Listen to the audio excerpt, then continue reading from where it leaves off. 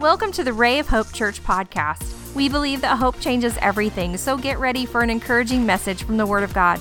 We pray that you would receive wisdom and revelation as you grow in the knowledge of our Lord Jesus Christ. This morning, so good to see you. We are so glad that you're with us today. How many of you feel like the Lord's doing a work in all of our lives today? And we are moving forward in His name. Let's pray together. Father, we're so grateful for your love, your mercy, your compassion. Lord, speak to us in a very special way that we might feel you, hear you, and do what you say. In Jesus' name, and everybody said, amen. Turn to your neighbor and say, I'm glad you're here. You may be seated. I recently heard of a woman who was a young college student, and she was on spring break, had her backpack. She went to the mountains and then down to the beach. She's walking along the edge of the ocean. She sees something shiny in the sand, and lo and behold, she picks up a lamp and she takes the sand and wipes it off, and guess who appears? A genie. And the genie said, thank you for releasing me. Your wish is my command. And she said, well, listen, I thought we got 3 wishes. And the genie said, because of the economy, inflation, the COVID virus, and the Biden administration, we're down to 1 wish now. And she said, well, I've been in classes for half the semester, and she pulled out a map and said, we've heard of all the horrible things. There's riots, there's wars, the Russians in Ukraine. And she said, could you just, give me the great wish of world peace? And the genie said, listen, we hadn't had world peace since the Garden of Eden. And I don't think I can do that. And she said, well, could you give me, a real strong, good-looking man who will be rich and do the dishes and bring me flowers and always listen to me? And the genie said, give me that map back. Sometimes things just seem impossible, don't they? You know, Carrie read something to me. We went to Oklahoma City yesterday, and she said, let me read this to you. Men should not go to bars and the clubs to look for women. They should go to Hobby Lobby. Because the ratio is so much better. It's 10-1, women to men, and women are already there looking for things they really don't need. So that's a thought, isn't it? Well, if you have your Bible, turn with me to Matthew chapter 5, and we've been on a series called Living Greater, Expecting More from the Sermon on the Mount. And let me tell you, Matt and I have been tag teaming this. In 4 weeks, you cannot exhaust what Jesus said in the Sermon on the Mount. It's the greatest sermon ever preached. And we have the entirety, we think, of this sermon from Matthew chapter 5, 6, and 7. And it's the longest that we have. And if you look at this message, it is a transformational message. The Sermon on the Mount will change your life. And as I said, sometimes it is almost laughable that we can find true happiness in this world and a blessed life. But Jesus has actually given us the keys in this message. And he's saying if you realize your inadequacies, your spiritual poverty, if you mourn over your sins and your iniquities and your shortcomings, if you become meek and humble and empty out your pride and arrogance, if you hunger after the right things, you will be filled with righteousness, and the transformation begins. And you will become a merciful, pure in heart peacemaker and will be called a child of God. How many of you know that's all good? Because we need to be a child of God. You need to be a son of God, a daughter of God. Now, as we progress through this message, he says, as you transform, you shall become the light of the world. You shall become the salt of the earth. Now, the only reason we can be salt and light is because he's in our life. You're not that, and I'm not that. You will become the people who will seek to do the will of God. You will be someone who will take sin seriously and marriage seriously. You will be a person that will keep their word, and someone will have the agape love of God in their life. And he says you are in the process of becoming. And all these truths are found in Matthew chapter 5. But in chapter 6, as we segue, Jesus comes down hard on the religious people and the religious leaders of his day. Matter of fact, if we put it in reverse, in Matthew chapter 5, verse 20, he says, for I say to you that unless your righteousness exceeds the righteousness of the scribes and Pharisees, you will by no means enter the kingdom of heaven. You know, there's an old saying that says those who preach it by the yard but only live it by the inch should get it by the foot. And I don't know if you've ever had a minister or pastor that way. They preached it hard and straight, and hell was hot and heaven was good. But how many of you know it's not enough to preach it? You got to go out and live it. And so we want to live what we preach, or attempt to live what we're preaching.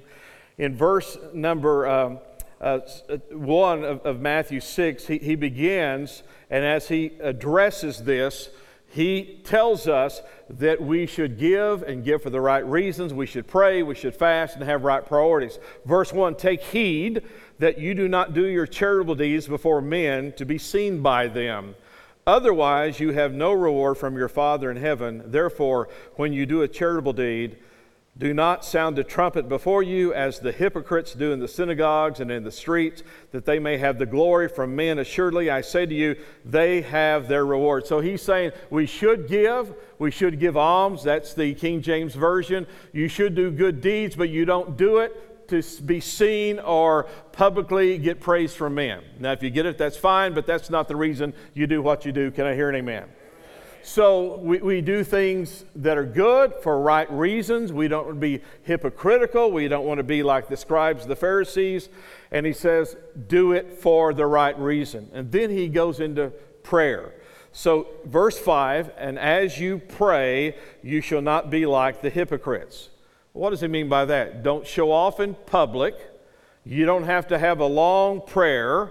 Don't use vain repetitions. One translation says don't use babblings like the pagans. How many of you know that would be good? We don't babble like pagans.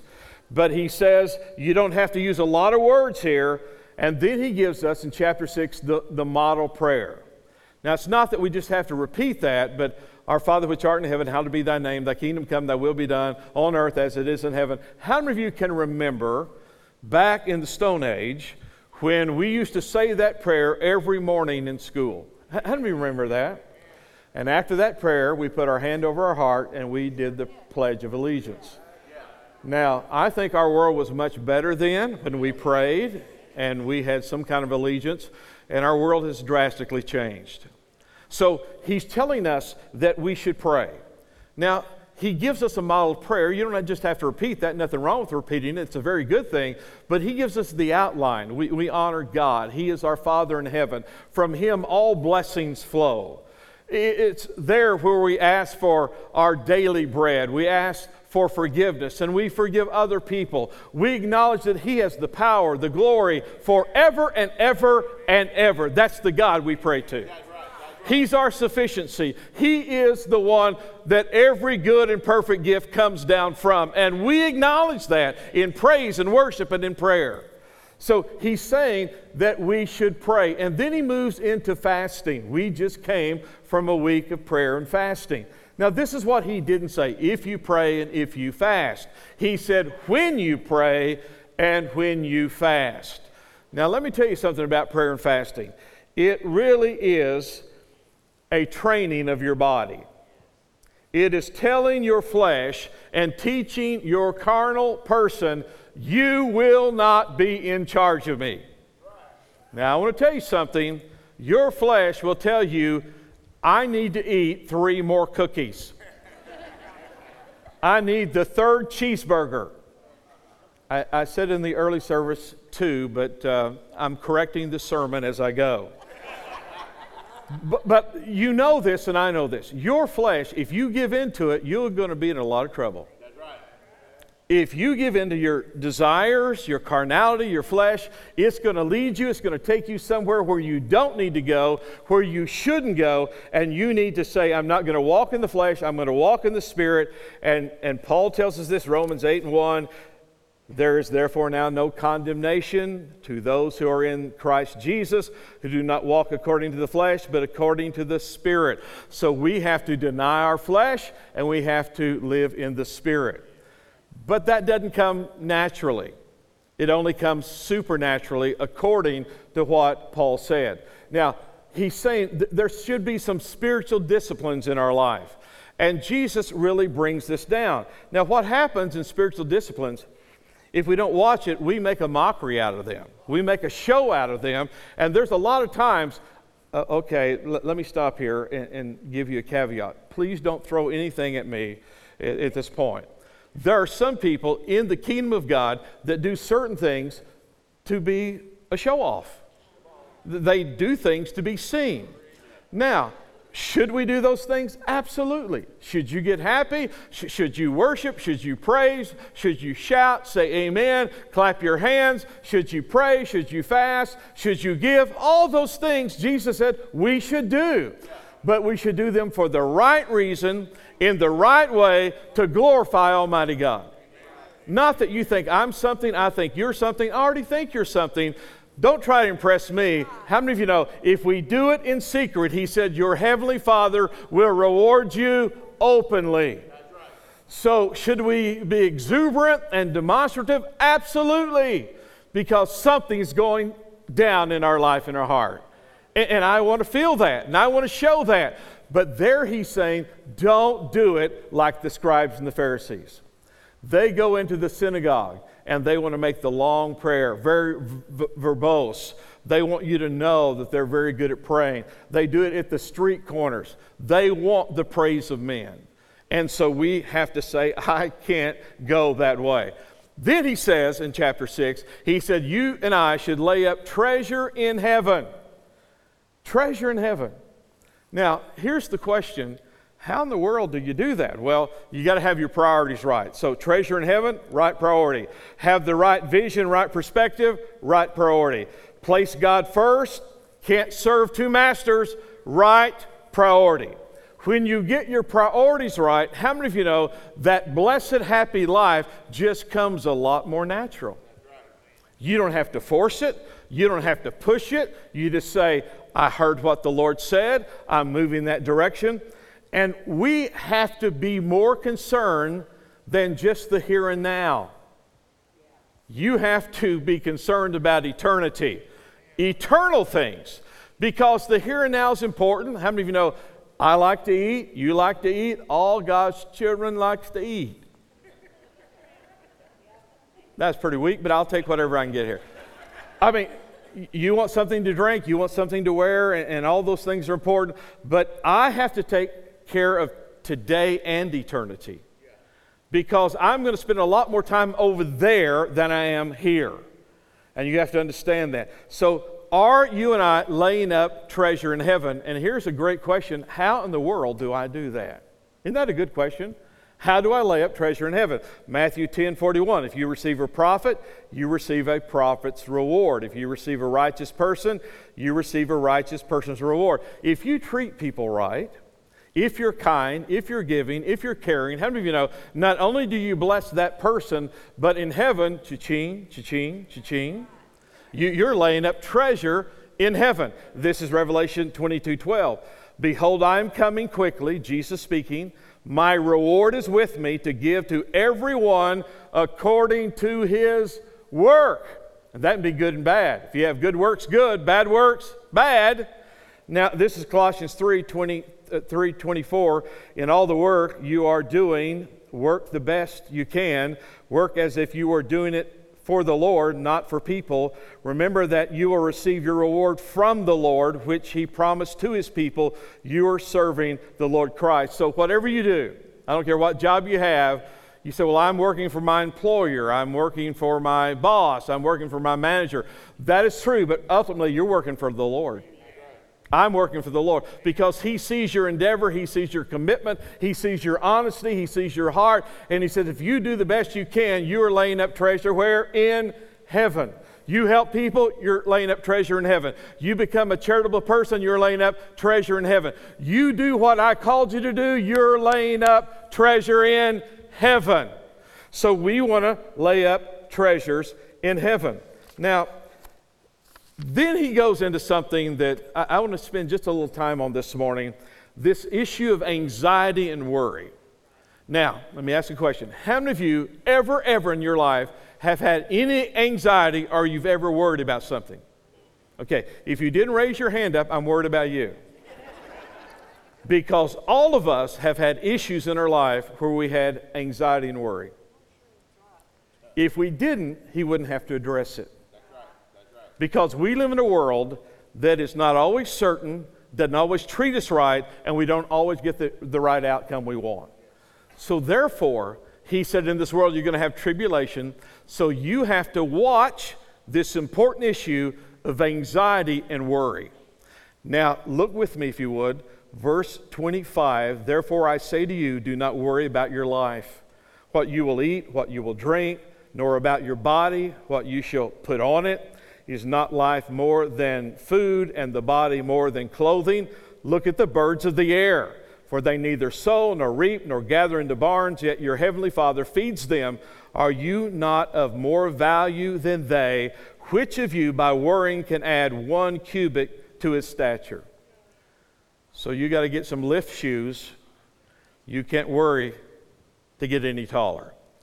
I said this in the early service. I've used this illustration before. Yesterday, Carrie and I were in Oklahoma City. We went to the mall. But several years ago, we were at another mall.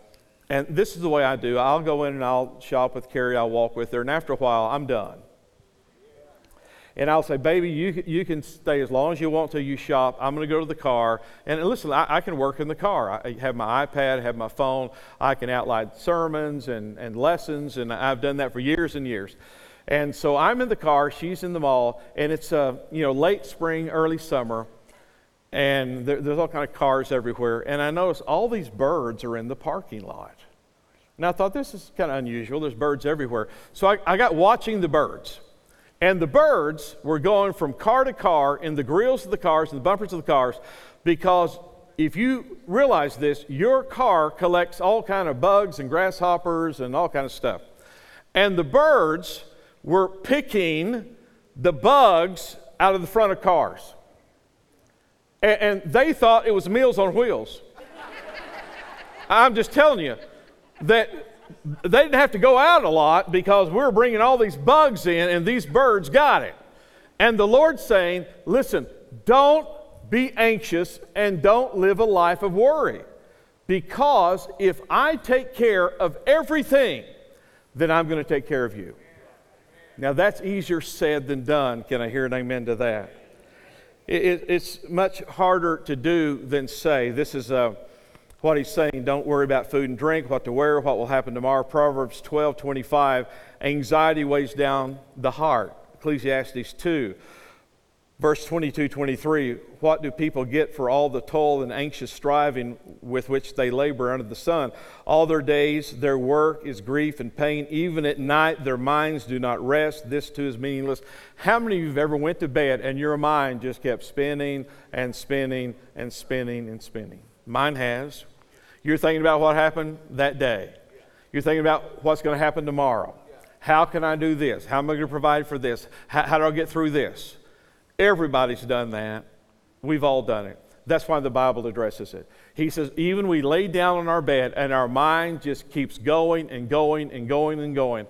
This is what I know the psalmist said. He that keeps Israel neither slumbers nor sleep. So if God's going to be up all night, I'll sleep, let him worry about it. And God doesn't worry about it. How many of you know God has the ability to fix anything in your life if you will let him? If you believe in him, if you have faith in him. Because we sometimes worry over things we shouldn't worry over, be anxious over things that we shouldn't be anxious about. Matter of fact, he said don't be anxious and don't worry, period. Because we have to realize we are living in a very unstable world. 1 Peter 5:7, cast all your cares, your anxiety on him because he cares for you. God is your ultimate provider and problem solver. You participate, I participate, but ultimately God is the one who has to come to our rescue. And my faith is in him. My faith is in the word that he said about him and how to address the things that I have to do. Do you realize, according to the CDC, more than 50% of all people will be diagnosed with some kind of mental disorder, illness at some time and one point in their life? 1 in 5 Americans. Listen, it goes on and on and on. And I never have seen a time this is more in the news than now. Have you? I mean, since COVID, I have never, ever seen more things about this issue than I have in my entire life. And I think there would be less of it if we trusted God. I think there'd be less of it if we didn't worry and we weren't anxious. Man, listen, it takes faith to trust God, doesn't it? That security that He brings, that stableness that He brings. And we're going to talk about that here in a minute. But listen, why would we have these challenges? Well, because there's trauma, there's abuse, there's violence, there's medical conditions, there's chemical imbalances. And listen, let me be very blunt with you. Some of it we just bring on ourselves. Drugs, alcohol, living wrong lives. We self-inflict ourselves. Then we reap the whirlwind. So if we get back to chapter 5 of Matthew, if we do what we should do, become who we should become, a lot of that would just go away. That's good preaching. I know it when I hear it. One of the main components to consider, this is from the National Council for Mental Well-Being. The main components to consider is that worry and anxiety, they both affect us emotionally, physiologically, cognitively, and spiritually. It affects every part of your body. Everything. Stress is a huge thing today. You say, well, that's just mental, it's just emotional, it's just spiritual. And yeah, it can be physical too. That will turn into something that your physical body will respond to. And there's no way that we can distance ourselves from everything that we could be anxious about, we could worry about. Listen, we just went through a global pandemic, and it's still raging around the world. There are wars and rumors of wars. There's financial crisis, job crisis, there's a relationship crisis, there are health issues that keep coming up. And if you don't watch it, there'll be something to worry about around every corner of your life. There was something that was shared with me last week, and I want to bring this to you. It so impacted me. Criseyda Rodriguez, she is a world famous fashion designer, blogger, writer, a very beautiful lady who's had major success. We have a picture of her that we're going to put up on the screens, and she has been so successful, millions of dollars, worldwide fame. This is out of my wheelhouse, so I don't know very many world famous designers, fashion, merchandise. Years ago, I told the story. This is a true story. Carrie wanted some perfume, a certain kind of perfume for Christmas. And so I went to the mall to get her perfume, but I couldn't remember the name of the perfume. And so I'm there, and there's a guy in the woman's cologne department. And he said, "Sir, can I help you?" And I said, "Yeah, I'm looking for a certain perfume my wife wants." And he said, "Could you give the name?" And I said, "I think it's Michelle Wie." And he looked at me and he said, "Sir, I've not heard that perfume name." He said, "But I'll look." He looked up every counter. He opened drawers and cabinets. And he said, "Sir, I just can't find it." I said, "Well, yeah, I'm sorry, but that's what she said." So I went home and I said, "Carrie, I tried to find your perfume and I can't find it. And that Michelle Wie perfume, they just don't have it." And she said, "Mike, Michelle Wie is a professional golfer. It's Vera Wang." I said, "Well, no wonder the guy couldn't find it. I mean, we're looking for Michelle Wie." So this lady, very, very well known, very successful. But let me give you the rest of the story. This is a message that she gave as she's being treated for stomach cancer. "I have the world's most expensive brand of cars in my garage, but now I travel in a wheelchair. My house is full of all kinds of designer clothes, shoes, expensive things, but my body's wrapped in a small sheet provided by the hospital. There's enough money in the banks, but that money is of no use to me now. My house is like a palace, but I'm lying in a double-sized hospital bed. I used to go from one 5-star hotel to another 5-star hotel, but now I spend my time in the hospital going from one lab to another. I signed autographs for hundreds of people. But today, the doctors noticed my autograph. I had 7 beauticians doing my hair. Today, I don't have a single hair on my head. In a private jet, I can fly wherever I want, but now I have to have the help of 2 people to go to the balcony of the hospital. Although there are many foods, my regime is 2 pills a day, a few drops of saline at night. This car, this house, this jet, this furniture, so many bank accounts, so much prestige and fame. None of these are of any use to me. None of this can comfort me a bit.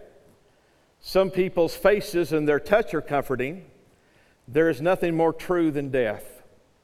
The most important thing in life is love.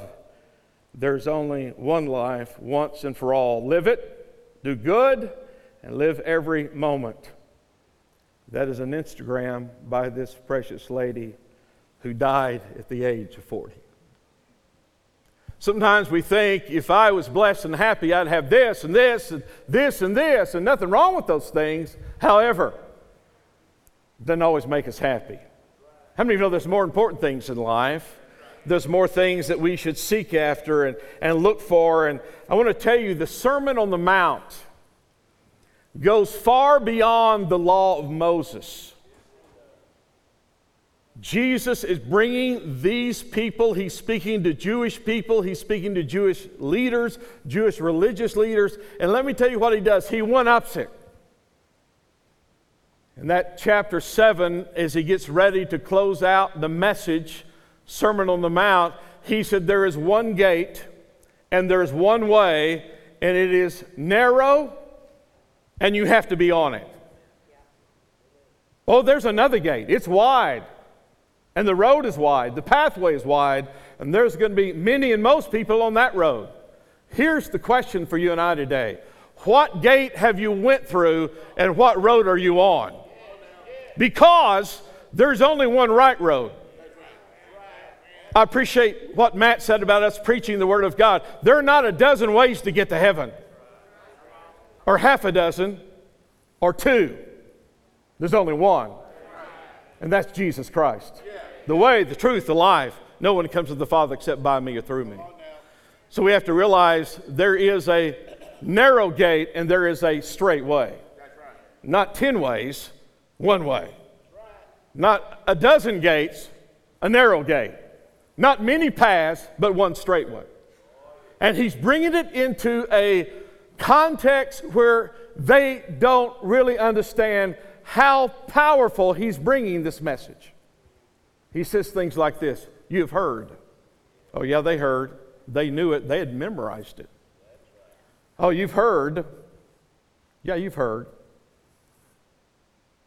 You've heard that you should love your neighbor as yourself. Let me one up you. Not only love your neighbor, love your enemy. Listen, you've heard that you should not commit adultery. I'm going to one up it for you.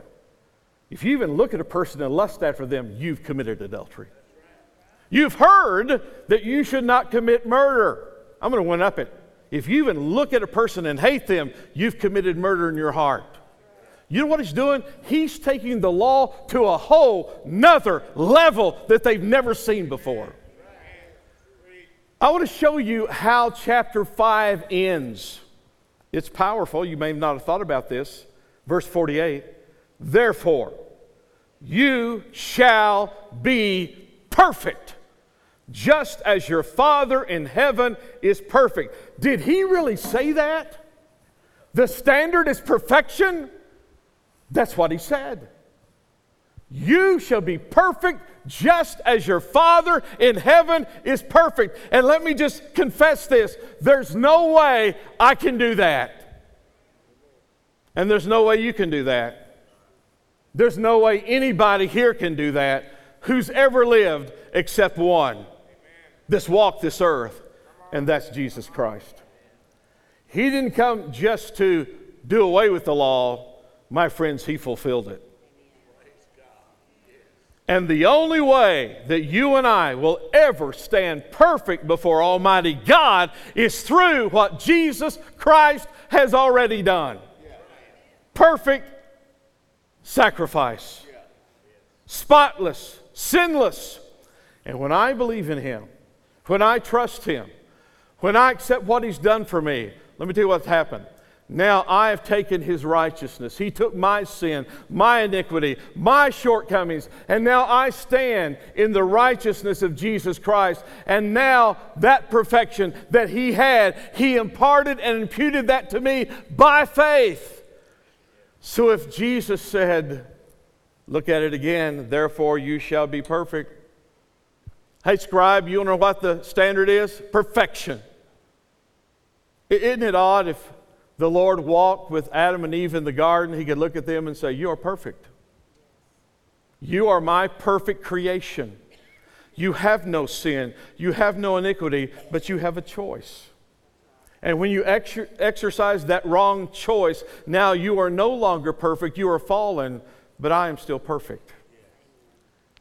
And a perfect man lost this in the garden, and a perfect one had to win it back in another garden.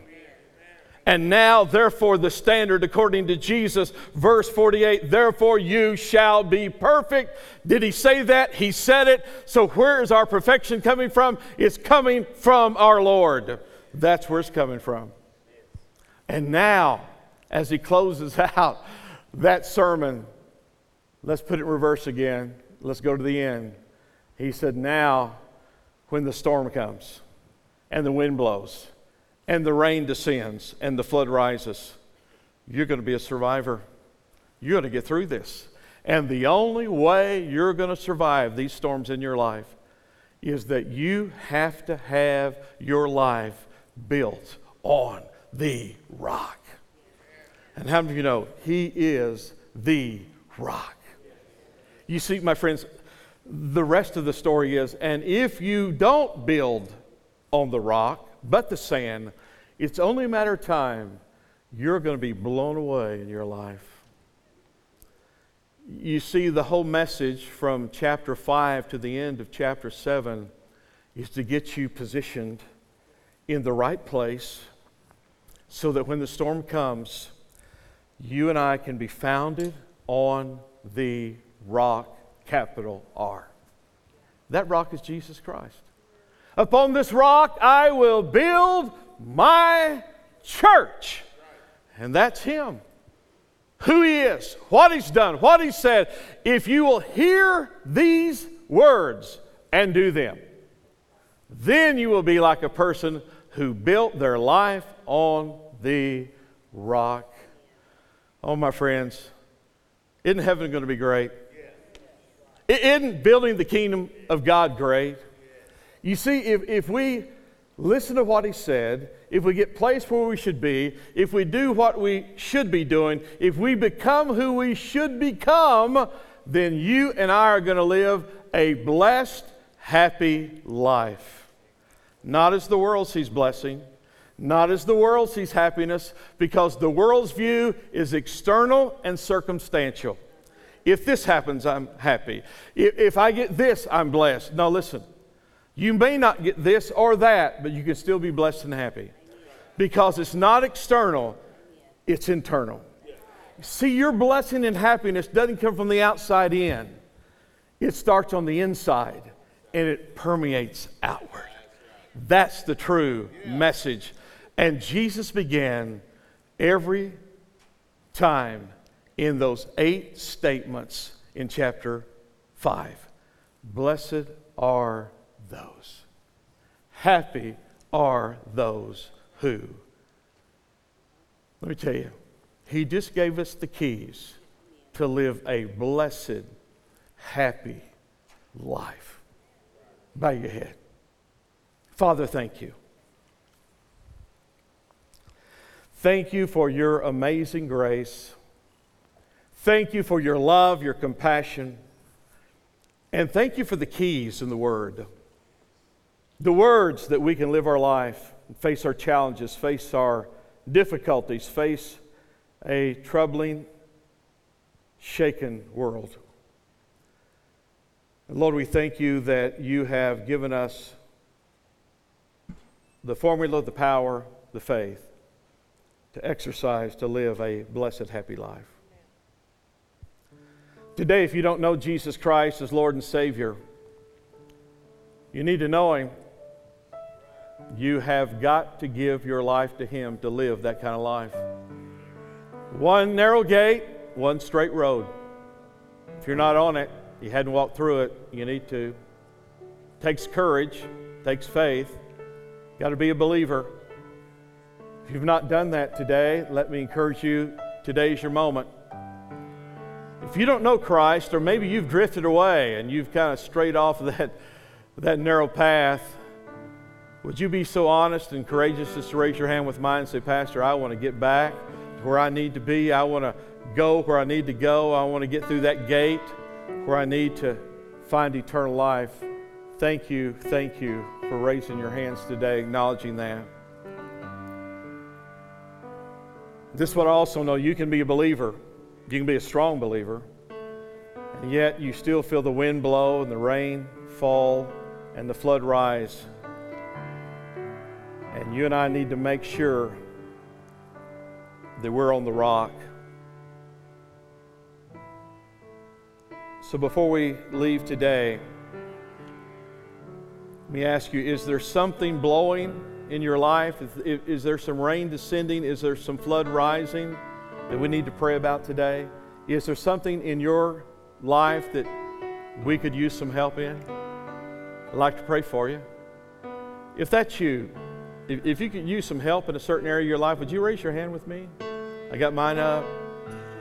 I can always use help. And the greatest help we'll ever get is from the Lord. It's the greatest we'll ever get. Would you stand with me? I'm going to ask our prayer team to come and stand across this front. If you raised your hand for any reason, if you want to accept the Lord today, rededicate your life, if you have a storm in your life, there's something going on you need to pray about, I know you're going to go to heaven, you love the Lord, but if you need some help today, let us join with you to pray. Let's give these folks a hand. People are still coming right now. Come on, church. Let's thank them for coming today and encourage them as they come. Now, I need about 50, 60 praying people. Would you come and gather around these people? Let's be the church today. Hang on just for a moment. We're going to leave here, but listen, we have come to this place to pray and believe and to trust people as we bring them to the Lord, that their faith is going to be in our Lord and Savior, Jesus Christ. So we're trusting you to come with your need, to be honest. Would you come and just lay your hand on somebody's shoulder? Come on, folks. There's people standing here. Let's join around them. Let's pray with them. Let's encourage them. Let's make sure they are being helped today. Would you join up with somebody right now? Come on, let's pray together. Stretch your hand out here. Stretch your prayers out here. Let's pray together. Father, right now, as we come around these folks, as we ask the Lord for help, encouragement, as we speak a word in their life, as we believe with them, as we trust them, to come to you where their help is. God, we trust them to come to you. That's where their help is. So, Lord, bless them. When they leave today, let their life be changed. Let them be different than when they came. And God, we just pray for your strength, to be their strength. Guide their steps. God, touch their hearts. Let them pour their life out to you. And that's our prayer right now in Jesus' name.